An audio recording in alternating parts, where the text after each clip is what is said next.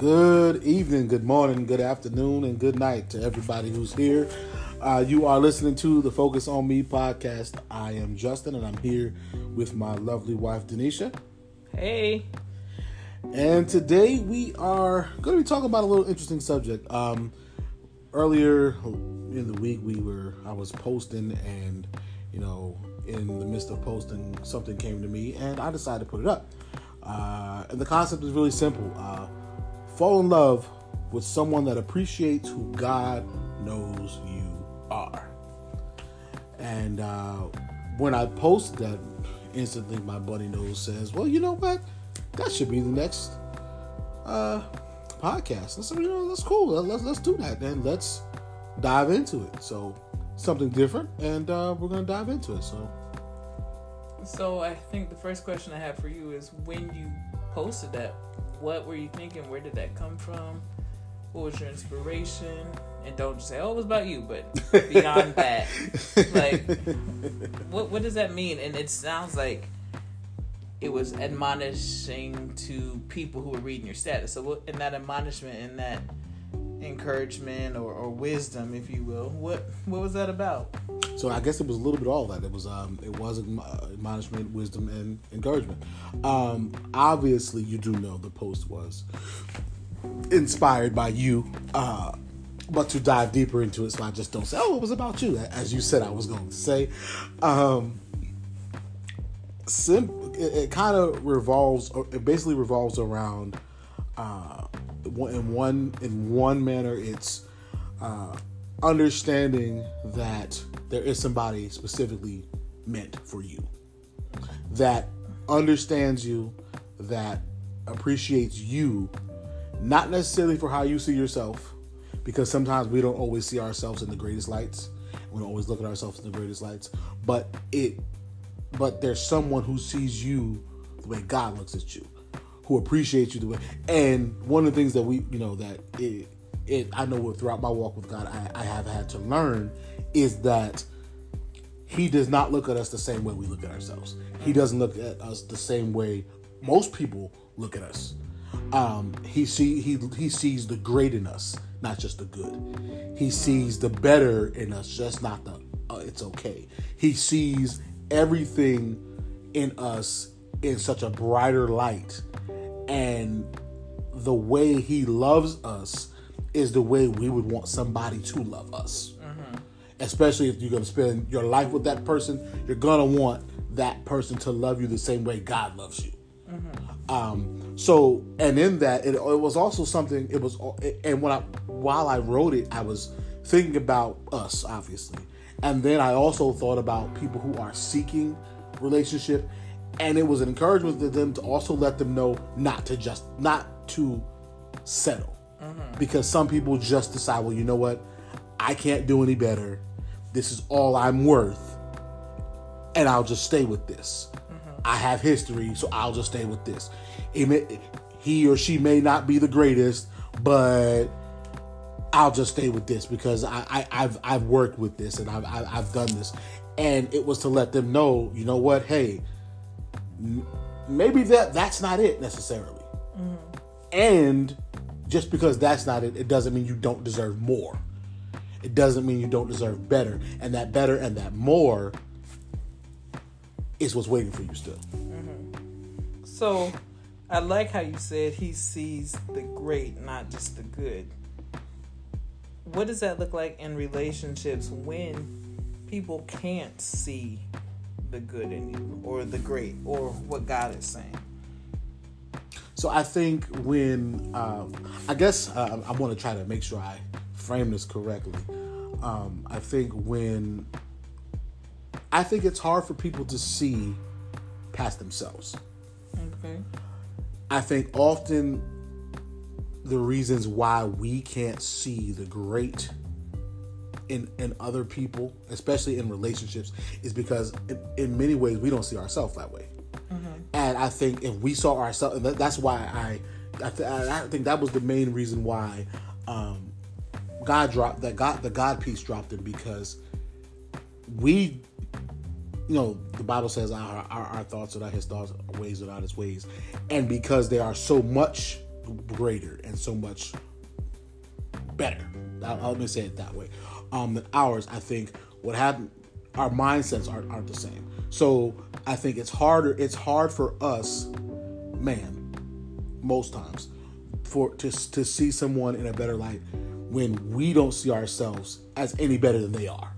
And I don't mean it in like a derogatory way, but in a way that where you feel like you deserve something. Some people are like, well, I'll get what I get, or whatever I get, I'll just get it, and just leave it at that, as opposed to believing that you deserve something great, deserve something awesome, that you deserve something wonderful, something that is life changing in a good way, not just something that's just gonna get you by.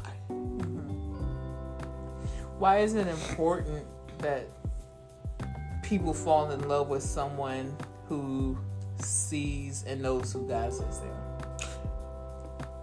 There is a trust factor with that. That just kind of just came to my mind as you were talking.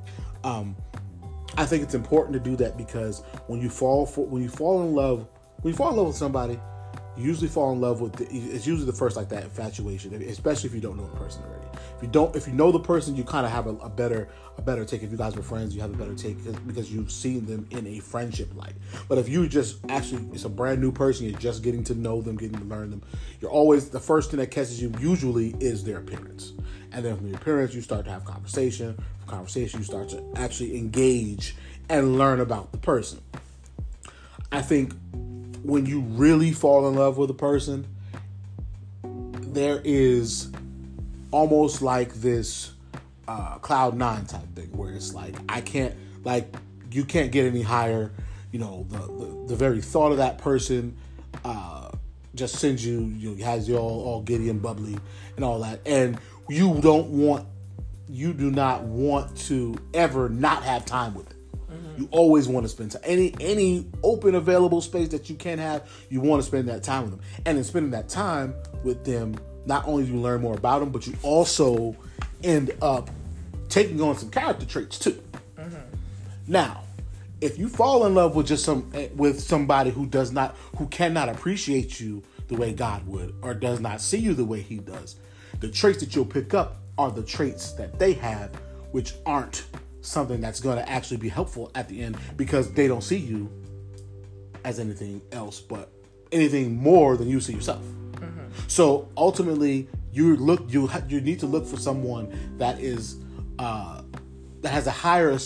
Let them have a high esteem of themselves, because if they have a high esteem of themselves and you see how they interact with others, and they're always trying to pull something good out of somebody, or they're always really trying to help help another person that's just a friend, usually that translates into in relationship. Usually, at least from my experience. Yeah, I was just thinking about times where that has not with other people, and I think even just doing a lot of marriage counseling, I think that is something I've experienced a lot, where people treat other people better than they treat their spouse. Mm-hmm. You know, they're very encouraging to others, they're very giving to others, very complimentary of others, right, and not to their spouse. So that's why I was making that face, and when you're like, usually. Yeah, when I think about this whole subject matter, something that came to me when I saw your post, and I responded like, man, that'll preach. Not because it was about me or attached to your Woman Crush Wednesday, but just that whole philosophy. I think there are a lot of people who get in relationships based on some of those things you said, their appearance, or, quote unquote chemistry, attraction, whether that's physical or other level of attraction. But what it really caused me to think about is, when people are, especially believers, are trying to walk in purpose or seeking destiny, seeking what God has called them to do. And even people who aren't believers but have goals or ambition, I think a lot of times when those things aren't aligned, that's going to cause a challenge down the line, right? Mm-hmm. So one of the things that I shared with you when we were dating, I said, I know I'm called to do, certain things, and are you in agreement with that? Mm-hmm. So even though we boo loving or caking on the phone, and I'm not necessarily preaching at this moment. Right. Like, can you be okay with me when I am in that space? Or, right. Are you in that space? And even the scripture tells us, it asks the question, can two people walk together unless they are agreeing? Mm-hmm. And even just, not even spiritual, like just pragmatically, when you think about if we're going to go get something to eat, how are we going to eat together unless we have decided on the place we're both going to eat? Right. And so when it comes to even now, like the things of God or calling or purpose or destiny, knowing who you are in the spirit, you know who I am in the spirit. And even the scripture says, hereafter, we don't know anybody after the flesh. Because of what Christ has come and done, because we are new creatures, we're made over. I should only know you according to who you are in that identity. Not like, yeah, that's a little pooky. That's, and even funny, right? When I think about it, when people ask us, like, how do we get together? There was a time that I knew you as 10-year-old Justin, and then later had the revelation or the apocalypse, the unveiling of like, whoa, he's not 10 anymore. And so I think it was such good wisdom that you were sharing around like being with someone who knows and loves who God said you are. I've been in other relationships where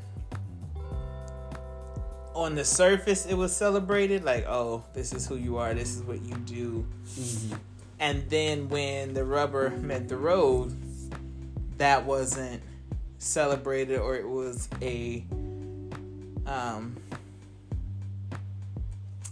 inconvenience for that person, right, or those people, right? So now when I am, for example, oh, why can't we have sex? Well, I can't have sex. I'm teaching these young ladies about purity and chasteness and walking before the Lord, and I got this group and this ministry, and then now you're upset because who I am is now conflicting with what it is that you want to do. Right. And I'm not necessarily talking about like temptation or things like that, because I think we all can find ourselves tempted. But now, instead of being like, okay, well, yeah, you right, let's figure out how we gonna overcome this temptation, it's putting a conflict in the relationship. Right. Because who I am, or who I know God has called me to be, which is to ultimately live in consistency to the message that we preach, is not getting in your way of your pleasure, your fun. And so I think when it comes to, we've talked a lot on this platform about, knowing when it's right, how to find right, what it looks like to maintain it, all those different facets, and even the more that we'll talk about in the future. But I really felt what you were saying was so powerful. Like, fall in love with someone who knows who God said you are and loves that person. Right? Because it's easy to love the other one, because the other one is the person that you initially met. Now, one thing I thought about when you were talking about like it being in different relationships, and that being, them seeing or knowing or hearing you talk about what, your spiritual goals and things of that nature, and your callings.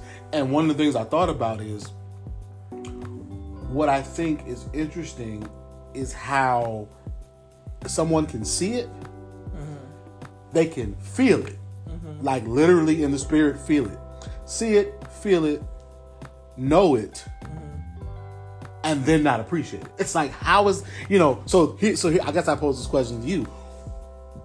What does it look like, or how would you advise someone to respond when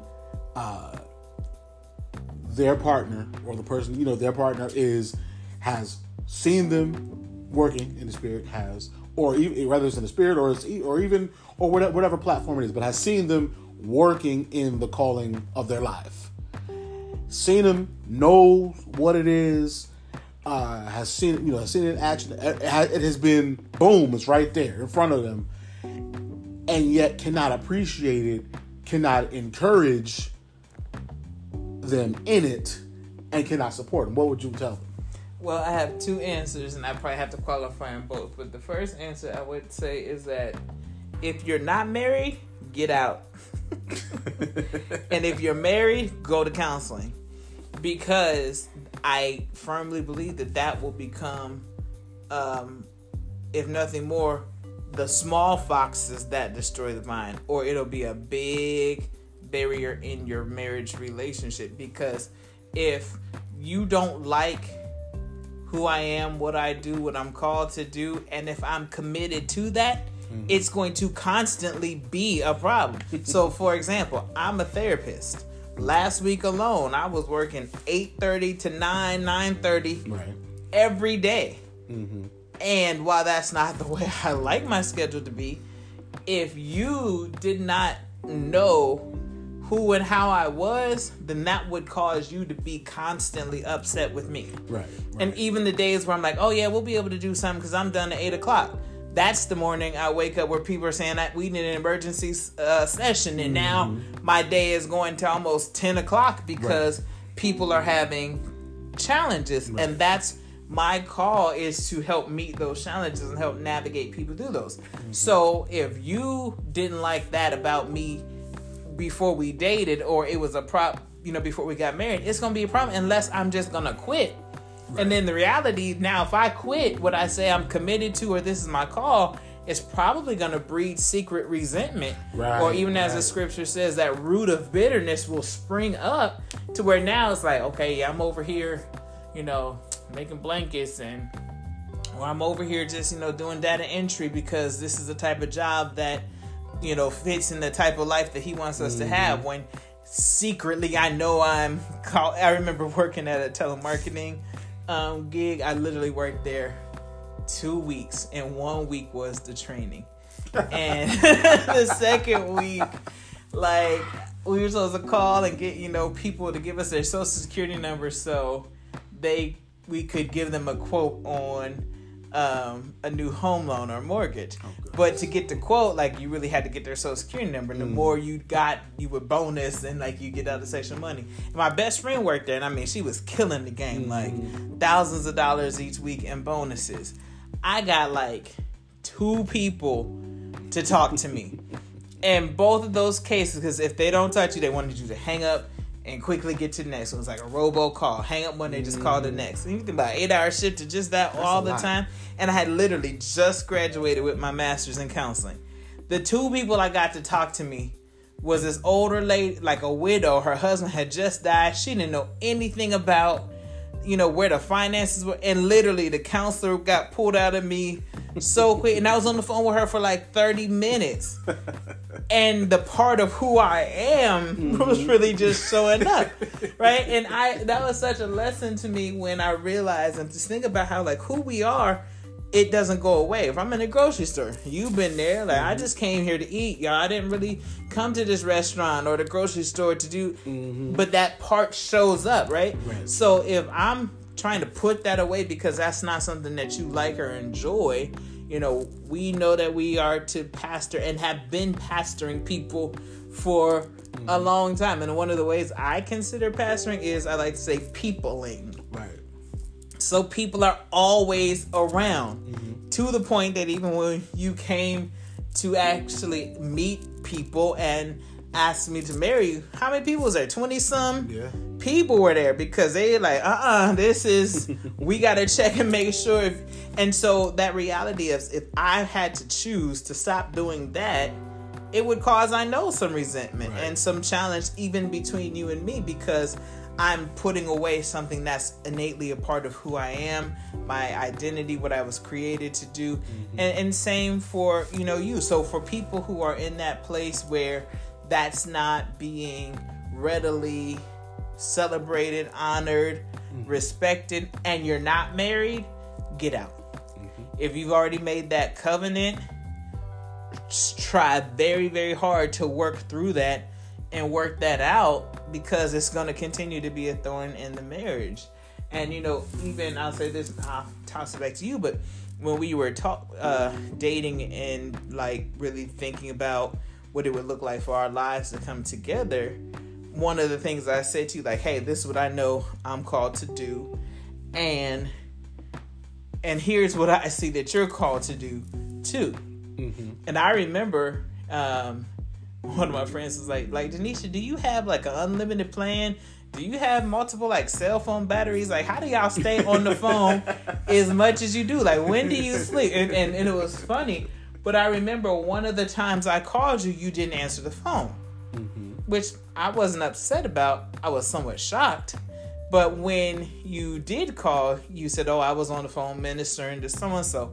And I was excited to know that you chose to continue doing what you knew God was calling you to do in the moment, instead of putting that down just to cater to my whim of calling you. You knew I was going to answer the phone whenever you called later. But when you did that, to me, it was like, bet. Because that means he's hooked into what he knows God wants him to do, who he knows he is in God, and honoring the fact that, you know, that message that you were giving that person could have been a life or death message, and being willing to do what you needed to do in that moment. And so for people who are dating and you feel constrained that you can't do that, that's probably not gonna go away unless the person has yielded themselves to Christ. Because when they yield themselves to Christ, then it's easier for them to have empathy and understanding of when, you know, you got to do something that the Lord is calling you to do. But if it's still one of those things like put my needs first, and, you know, because even when the Bible talks about being unequally yoked with an unbeliever, it's not just about, okay, I'm Christian, you're Buddhist. No. Like, do you even believe that we're supposed to be together? Right. Do you believe that this is what we're called to do? Do you believe this call? And a lot of times we're unequally yoked with people who don't believe.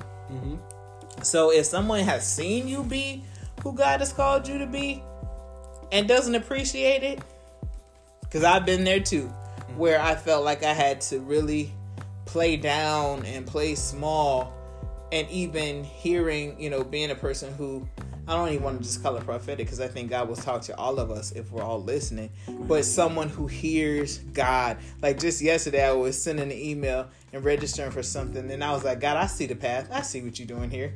I see it. Like someone who sees and hears God, having to play that down and try and stuff that in a box, and having to, like, that was hard, and that was painstaking, and even watching it go bad, because here's what the Lord is saying, you doing the exact opposite lot. You know. Right. Abner, like, come on. and even in the Bible, there's those experiences where the women were like, hey, this is what the Lord is saying, and the men didn't listen. I've lived that. And have had the ramifications of that. Even things now that I'm still dealing with, because it's like, all right, you didn't listen when I was trying to tell you this, and now you got us hemmed up. So, you know, I think if people are not in the situation where they're already married and they're already in covenant, get out. And if you are in covenant and that's what you're going through, find a counselor so you can go and have some good, healthy conversations that will bring conversion or change to the situation. One of the things you said that I think said in there, yielding. And I think that ultimately the yielding makes things easy. Makes things a lot easier, because when you're not yielding to something, you're pretty much, it's kind of like when you think about people driving. And if no one ever yields, there's going to be a crash. There's going to be an explosion. There's going to be something's going to happen that shouldn't happen. But when you yield, it makes room. See, I like that. I like that. When you yield, it makes room. And the thing, and I think if some people could really understand that it's not a weakness to yield.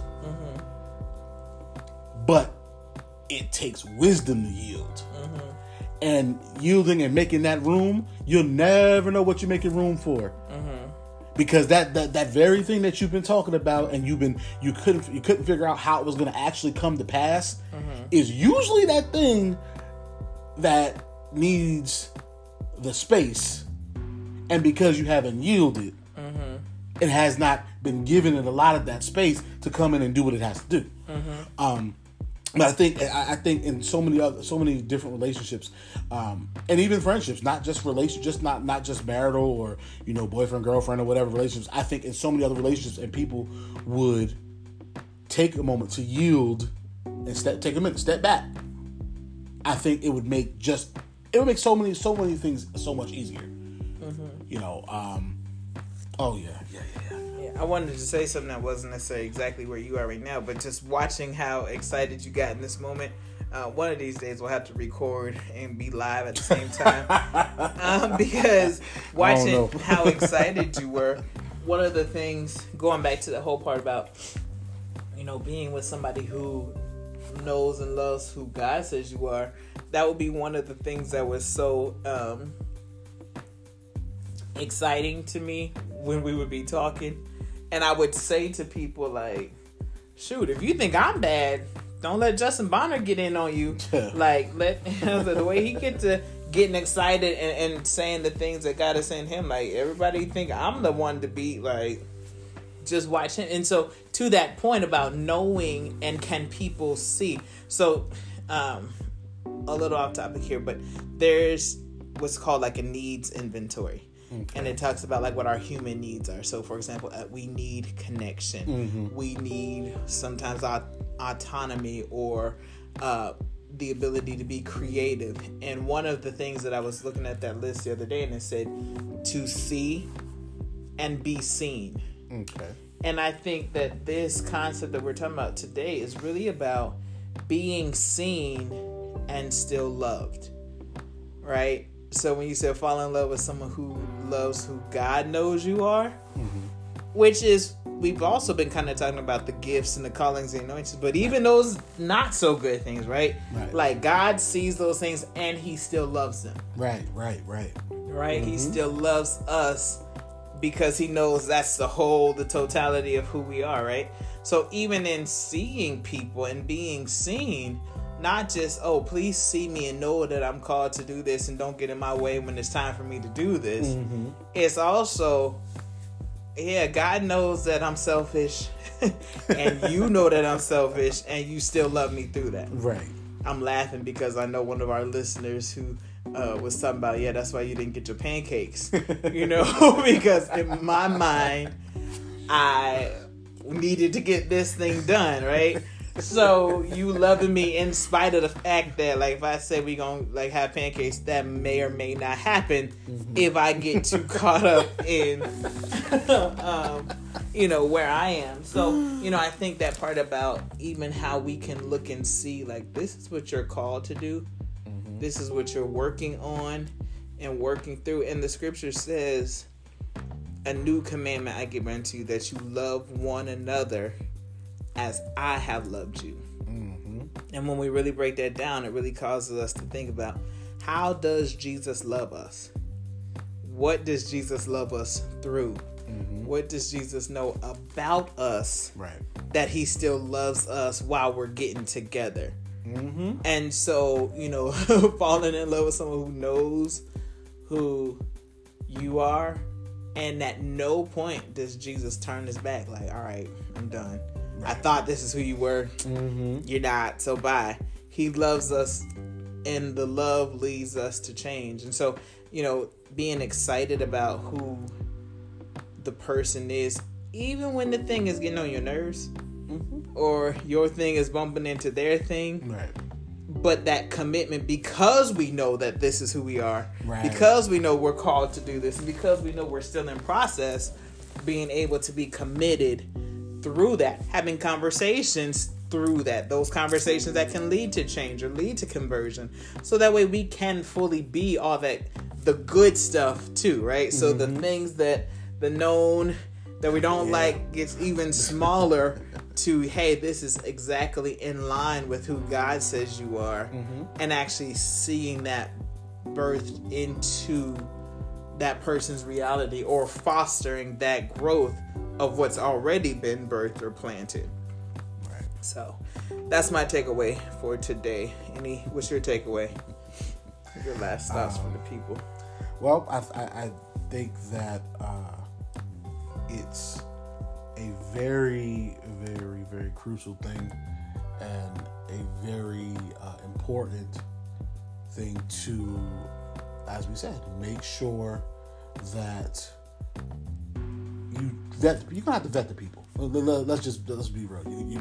You need to really be sure if you're in the dating stages. Really make sure that this is the person that is willing to live life with you, and that life will be better with them. I know I said that was my last thought, but I just thought about it too. Like, I think we also have to make sure that people are not in love with the image or the idea of who. Right. I remember when we were dating, I had got some new like marketing stuff in. It had the big old like stand with my picture on and all that kind of stuff. And you were saying something. I was like, no, that's Tanisha the brand. Like that's what everybody else thinks. And I would say the myth and the legend. And like, but I'm sitting here now in this sweatshirt that you hated and my scarf on. But, you know, like, people will see, like, oh, my God, look at your headshots. Look at this website. Look, we heard you speak. We heard you do this. But I'm like, but when that's not even, you know, when my eyebrows aren't on, they are on permanent now because microblading. But, like, when I'm sitting here in the house, right? Like, and I think too often, especially for people who are walking in some level of visible ministry or public service, it's so easy. Like, oh, my God, look who that person is. Right. But then when I slip up or when I'm not that person or I'm not living up to everything that person should be, can you still love and know that that's who I still am? Right. Even when I'm not in that space right now. So, you know, not falling in love with the idea, but actually knowing the person. And knowing that this is what God said, even when you're not showing me that this is what God said. So, well, we hope you enjoyed our conversation today. And if you have not already, subscribe to this podcast so you can get all notifications. Follow us on social media at Focus On Me. What's it called? Focus On Me Podcast. That one. Focus On Me Podcast. On Instagram. Focus On Me Podcast on Instagram, social media as well. And thanks for tuning in. Bye, y'all.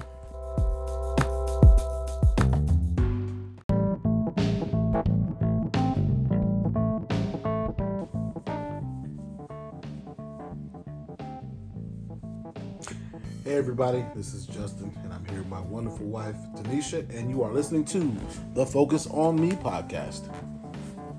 Hey, did we say Happy New Year at all this year? I forget. Yeah, we said Happy New Year already. That was I'm 2 gonna episodes say ago. Happy New Year to St. Patrick's Day because the way everybody was waiting for 2020 to be done, I just need to keep remembering that it's a new year. So, all right, welcome. Well, today we are going to start the first part of a 2-part, maybe more, but at the very least a 2-part. And we are going to talk about the word that most people growing up used to almost call a cuss word, and you'd almost get told off and put on punishment for saying Told it. off, man. Yeah, when you was little. Oh yeah. I was gonna say we got trouble for saying like liar. Yeah, but when you use that famous word, sex. Well, it's funny because I'm sitting here thinking about the TLC song. Let's talk about sex, baby. Let's talk about you and me. That wasn't TLC. It sure was. Who was it? That wasn't. Who TLC. was it? Look it up. I can't remember. I'm gonna look it up. Let's you talk keep about talking. all the good things and the bad things It's not that TLC. made- I promise. Okay, look it up. You keep talking, and I'm gonna look it up. Well, this is what our life is like. Googling things to see who is right. Let's bet. Let's bet something. Bet me. Okay, we're gonna bet what? What you want to bet? We're gonna bet something. It don't matter. Bet me. Cause I know it. $20 Because I know gift who. I know who it wasn't. I can tell you who it was, but I know who it wasn't. Who was it? Salt and Pepper. That's what I meant. I didn't mean That's not TLC. They chase waterfalls. You're right. I actually did mean something, but it's fine. You did. What do you want?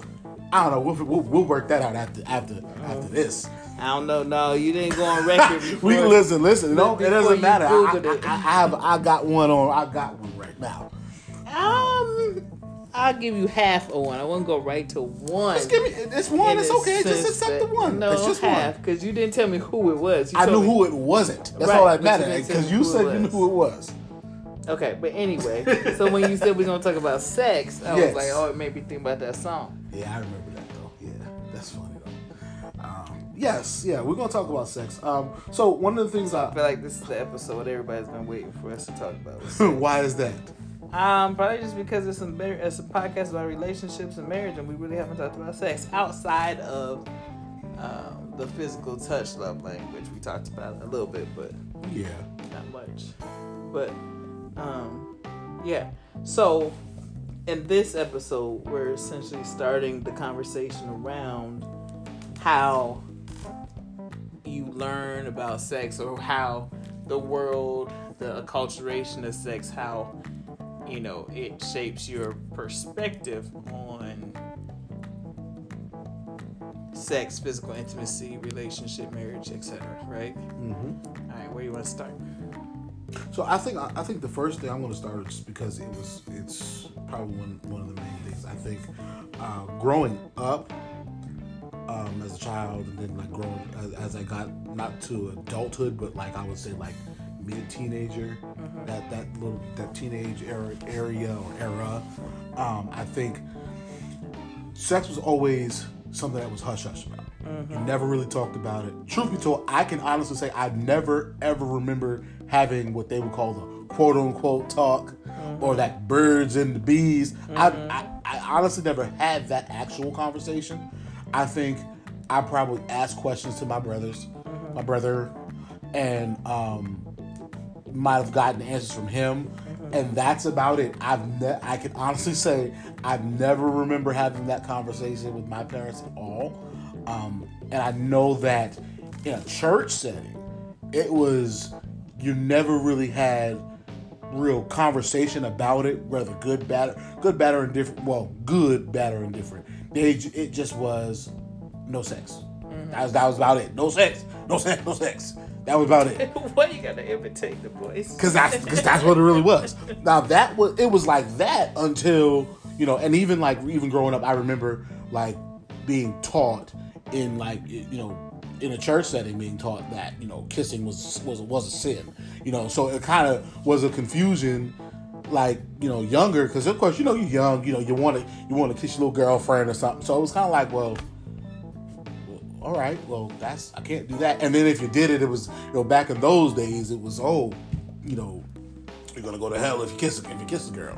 So, it was serious. I mean, they used to try to send us hell for shorts. So that's what we have to go down the rabbit hole. Right, but I know I've shared this story with you before, and I'm gonna curb it a little bit.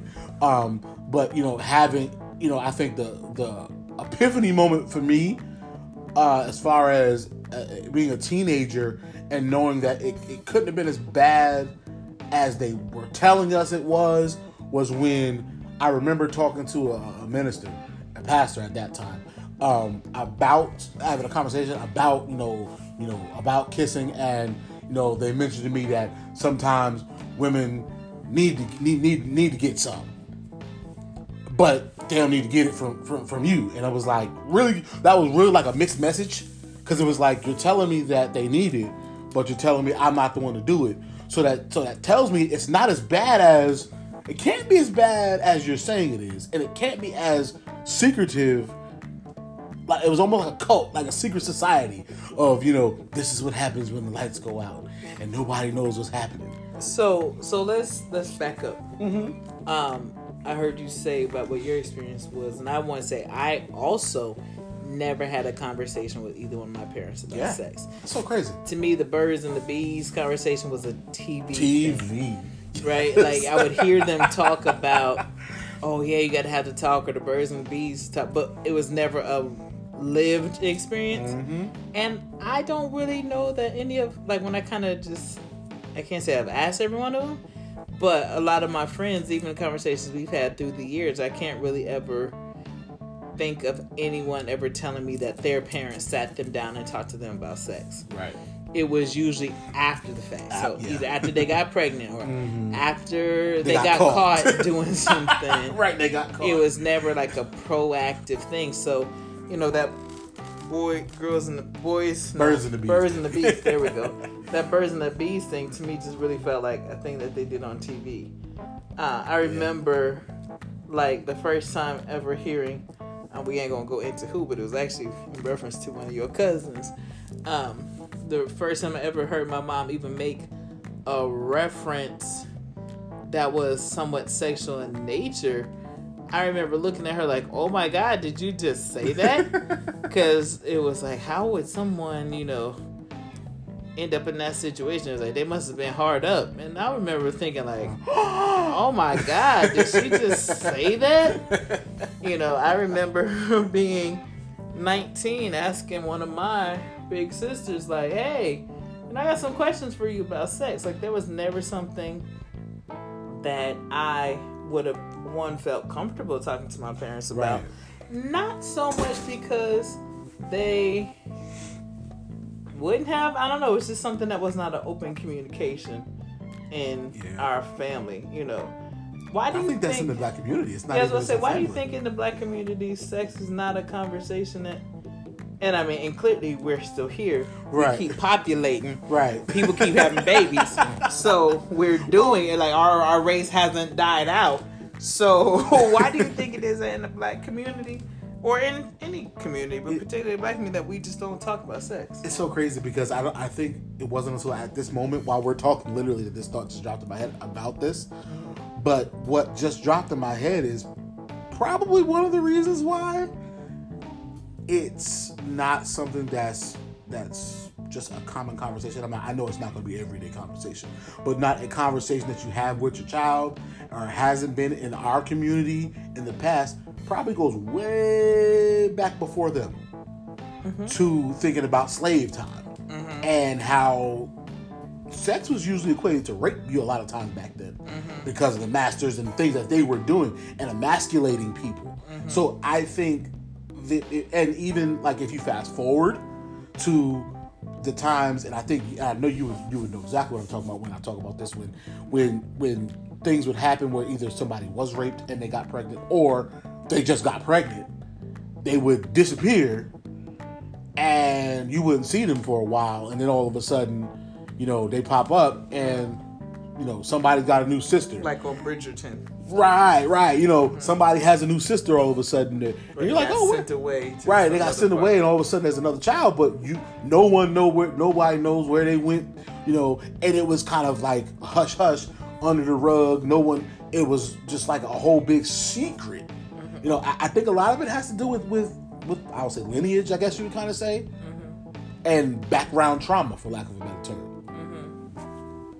Yeah, I really think that it's a problem that needs to be solved and addressed in particularly communities of color and in faith communities. But I'm sure those aren't the only two places because, like I said, we keep having babies and people still keep being born. So people are doing the thing, but they're not talking about it. I can remember growing up in the 80s, like watching Nick at Night. So it'd be like episodes of like I Love Lucy or Bewitched or different things, and they would literally on TV be sleeping in separate beds. Right. They couldn't even show things. They couldn't show women wearing certain things. They wouldn't show a man and a woman being in the bed together and just the different things. Right. But it's such an interesting. So as I'm thinking about it, I'm really thinking to your point about, slavery and whatnot, but thinking even about the impact of white supremacy, Eurocentrism in Christianity, because the main point I wanted to get to was sexuality and sensuality is such a human basic premise, right? But then how insert colonization, colonialism, white supremacy, etc., how that changed, right? So if in the black community in America, currently we don't have good education or conversation around sexuality, but if we go back to, other parts of our heritage and ancestry where they didn't wear clothes. Right. That's something I just thought about. So then this insertion of colonialism, imperialism, and now what we say is right is what's right. Mm-hmm. Now we bring people into another country, strip them of all of their identity, insert rape, insert molestation, etc., emasculation, separation. Now we find ourselves at a place where for hundreds of years we don't have healthy conversations about sex. Right. And especially in the name of being Christ-like, being godly, being holy, we really ain't gonna talk about it. Oh no. Now, I always felt it was so interesting growing up in church how many people would not cuss, for example, wouldn't use a swear word, but got a baby and don't have a husband. Right. Yeah. And I remember being or have husbands and have other babies. I used to be pretty rebellious and be like, I guess the skirts are easier to come up than the pants. So I mean, because we can't wear skirts, we can't wear pants, but there's a whole lot of unwed mothers in here, and I'm not shaming anyone who had a baby. I'm just saying there's something wrong here. We making a whole doctrine and platform about the wrong thing. We're doing a whole lot of conversation about stuff and not talking about the right stuff. But yeah, in our family, I didn't never even talk to my sisters about sex. So I found that interesting when you said you talked to your brother or got answers from them. Now, let me ask this. Do you feel like men talk about sex more freely than women do? I think it depends on the relationships they have with people. So I think I'm talking about men to men. When I say men, and I even say that with men to men. So I mean, in the respect of, so I start younger. So like teenagers are going to talk about the things that happen within that space. Men to men, I think. I actually, and this might sound interesting, but I think that it's kind of on a level playing field when it comes to men versus women to women. I think women to women, if they trust the people and they have relationships, depending on who they are, probably talk about it just as much as a man. Yeah, that's not been my experience. And the reason I say that is because I've been around different ones that have done it. And yes, that's not been my experience. It's been my experience that, and from what I gather, experience of other people, that men will more freely talk about, well, let me say the male gender, whether there's boys, teens, adults, they will talk about sex or sex-related things way more than girls do. Whether that's because they were sneaking and looking at Playboys or pornography, or bragging about what they did. Even when you watch a good TV show or something, like we watching The Teacher, all the locker room conversation, frat house conversation. And I'm not saying women don't have those types of conversations. I feel, and in my experience, it has been more prevalent that men would do it. Someone asked me a question, someone who's married, and she was in a Bible study group, and she was asking me if I had a group of friends that we talked about sex amongst each other. And I was saying, growing up, and even the time that we went to college together, I said growing up and when we would have known each other back in that space, no, I said now, I mean, we definitely have a community of women, sisters, where we talk about everything, how to get a loan to start up, a business loan or a grant, all the way to how to make sure you stretch well before, you have relationships. So, we talk about a lot of things, and it is so wonderful to have a community. Right. And one of the things she was saying, like, I really wish I had that. And she was talking about how her in the Bible study group, someone made a reference to, let's read this book together around like sex and relationships, and they all clutched their pearls like, ooh, sister so-and-so, like, no. And she said, I really wish they would read it because I really want us to be able to have these types of conversations. And she was, essentially expressing some jealousy over the fact that that's what what my experience was. And so we just talked about how much that impacts the health of a relationship, the health of a marriage, even just to have that conversation with other people, whether it's getting tips, ideas, or information and whatnot. And so, like I said, I've not known a lot of women who can say, now I think TV shows like Sex and the City or Friends, even Living Single, like in black TV shows, that wasn't the same type of conversation that they would have, like that Monica and Rachel and Phoebe had, or and I don't even know the characters from Sex and the City, but I mean the show was called Sex and the City, right. And I don't know that there's a lot of people in my life that have had that type of experience. I mean, I think with men, and this is being around different people. I think with depending on the nature of the relationship, I think will depend on the type of sexual conversation. So for instance, I think growing up and even in adulthood, you'll hear men talk about quote unquote conquest, so to speak. Like, oh yeah, I did this, I did that. I think certain men don't feel comfortable with the depending on how deep the conversation gets, for instance. So if it's just a generic thing about, oh yeah, okay, yeah, the guys did this, and guys are like, oh yeah, and that's about it. I think when it becomes to asking like detailed questions, like health or informative, informative things, health things, regarding sex, I think men often clam up about that. Agreed. And don't usually have, but that'll be the conversation killer for that. If you want to get details of of good, bad, ugly, when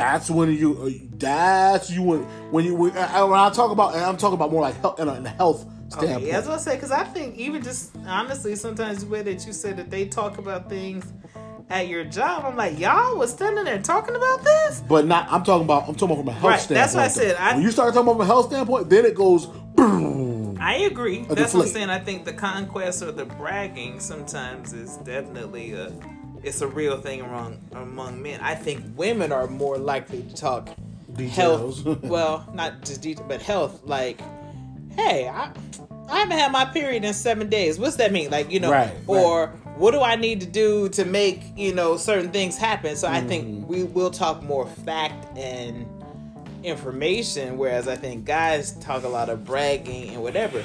And even just watching, I think the way, and I always say this and I stand by it, I think women are trained and taught about sex way differently than guys are. I was watching, I was looking for a video clip, but it's an episode of Blackish. We haven't seen it yet, but I saw the clip where Diane and Jack, they're twins, right? So Diane had like a crop top hoodie or something, and she took a picture and put it on the gram, and like her little belly button or something was showing, and they had a fit. Now Bo, trying to be kind of this empowered female, was trying to address it in a way like, hey, you get your body, respect your body, you get to choose. Dre is about like to take the door off her room and all this kind of stuff. And at whatever point, Diane says, Jack has a whole picture of his little naked bird chest up and all these little girls, and y'all ain't sending him. And Dre's like, you got a picture? How many likes you got? Like, and starts kind of like going into this. And even Bo fell into it a little bit, like, really? How many? She liked the picture too? And so Diane is like, wait a minute. How is it that he can be naked over here on the gram and y'all are fine with that? And he's kissing girls and all that, and I got a picture up. Right. And I think that was such a good example, even in 2020 and 2021, where women are not allowed to do certain things that men are allowed to do with no question or no judgment.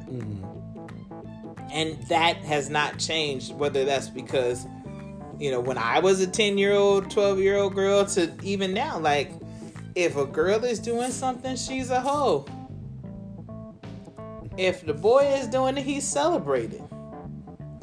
Not well. I mean, overall has been the case, but I definitely think that there's a lot of hoe dudes now, and that are called out for being a hoe. Like, yo, dude, you're definitely a hoe. Called out by who? By his peers. I was about to say, like, other dudes. Oh yeah. Right. Now I definitely say now more now than then, because I think, and I'm not saying they're still not still, like you're like rooting the person on, because there are still circles of that, but there are also more circles like, yeah, dude, you a hoe. Like, dude, come on. Like don't, like, nah. Well, but let's look at this, right?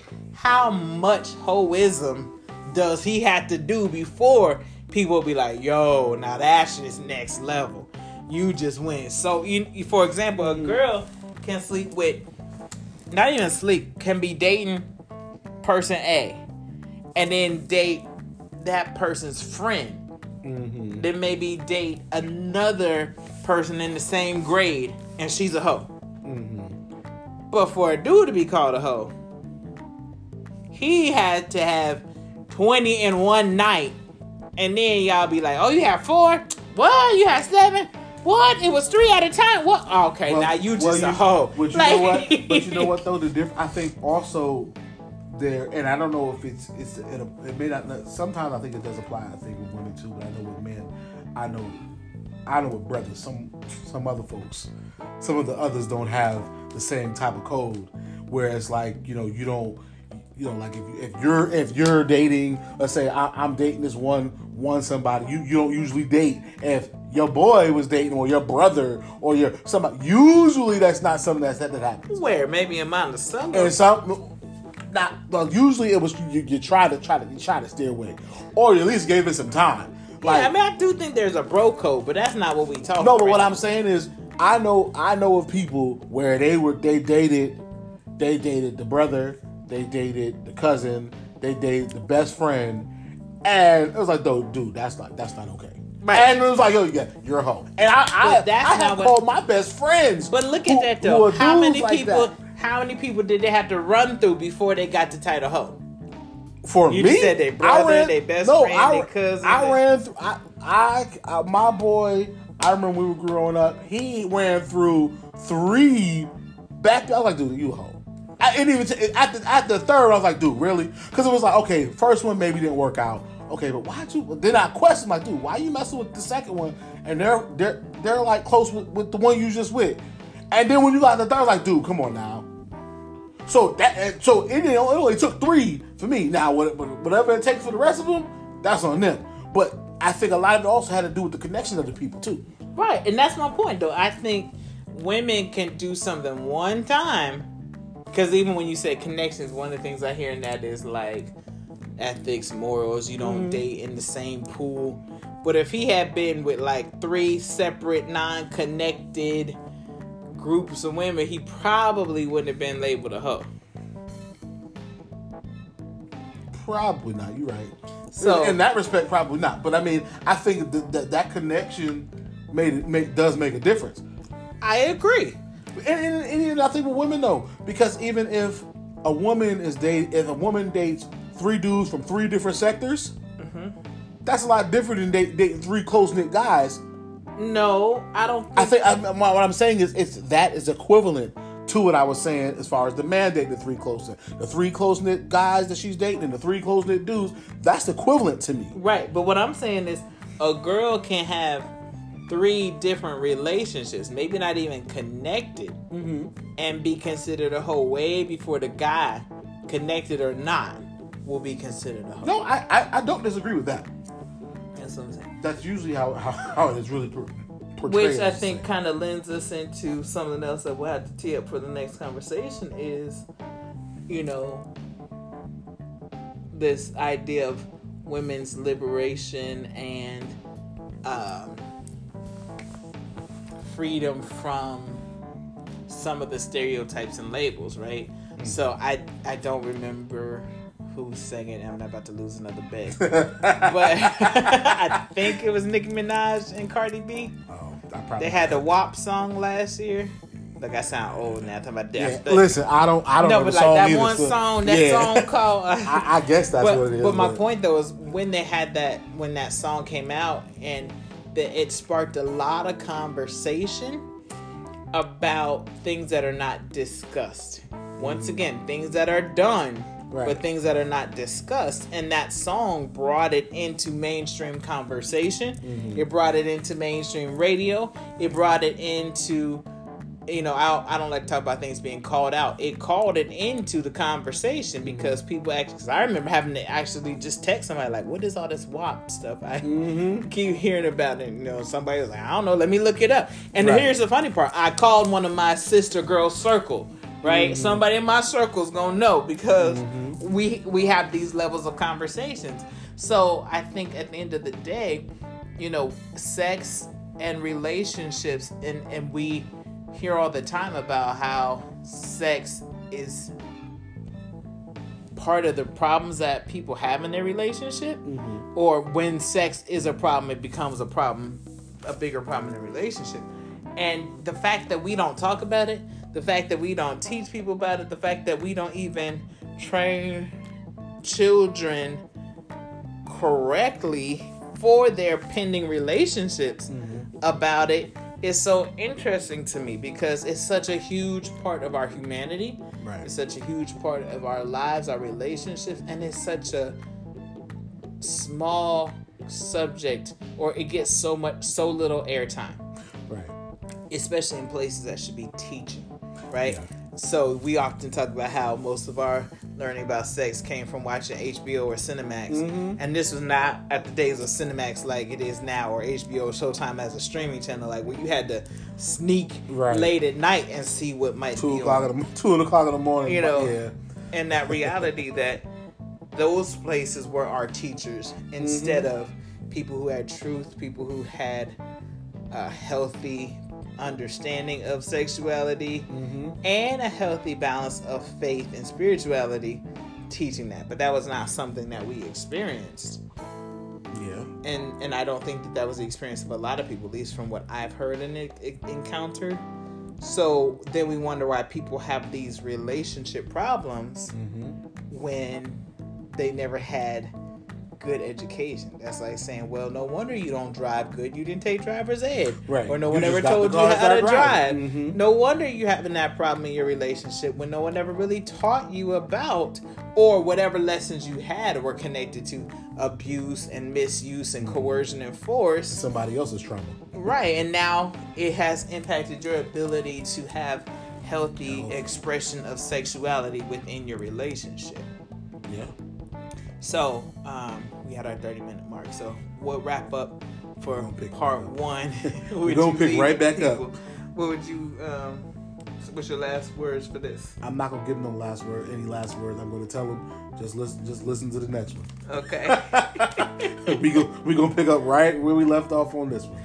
And it was Salt and Pepper who said, let's talk about sex. That's right. So, here my last words for that is, go listen to that song. Listen to the lyrics, because one of the parts that always stands out in my mind is, let's talk about sex, baby. Let's talk about you and me. Let's talk about all the good things and the bad things that made me. Let's talk about sex.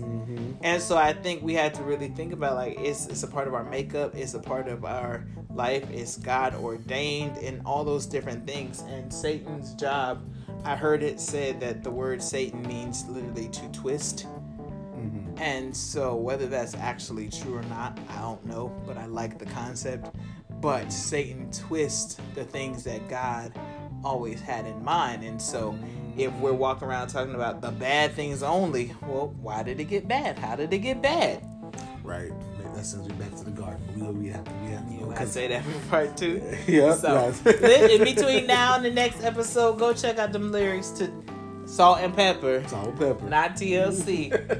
Let's talk about sex. And we'll catch y'all on the next episode. Bye.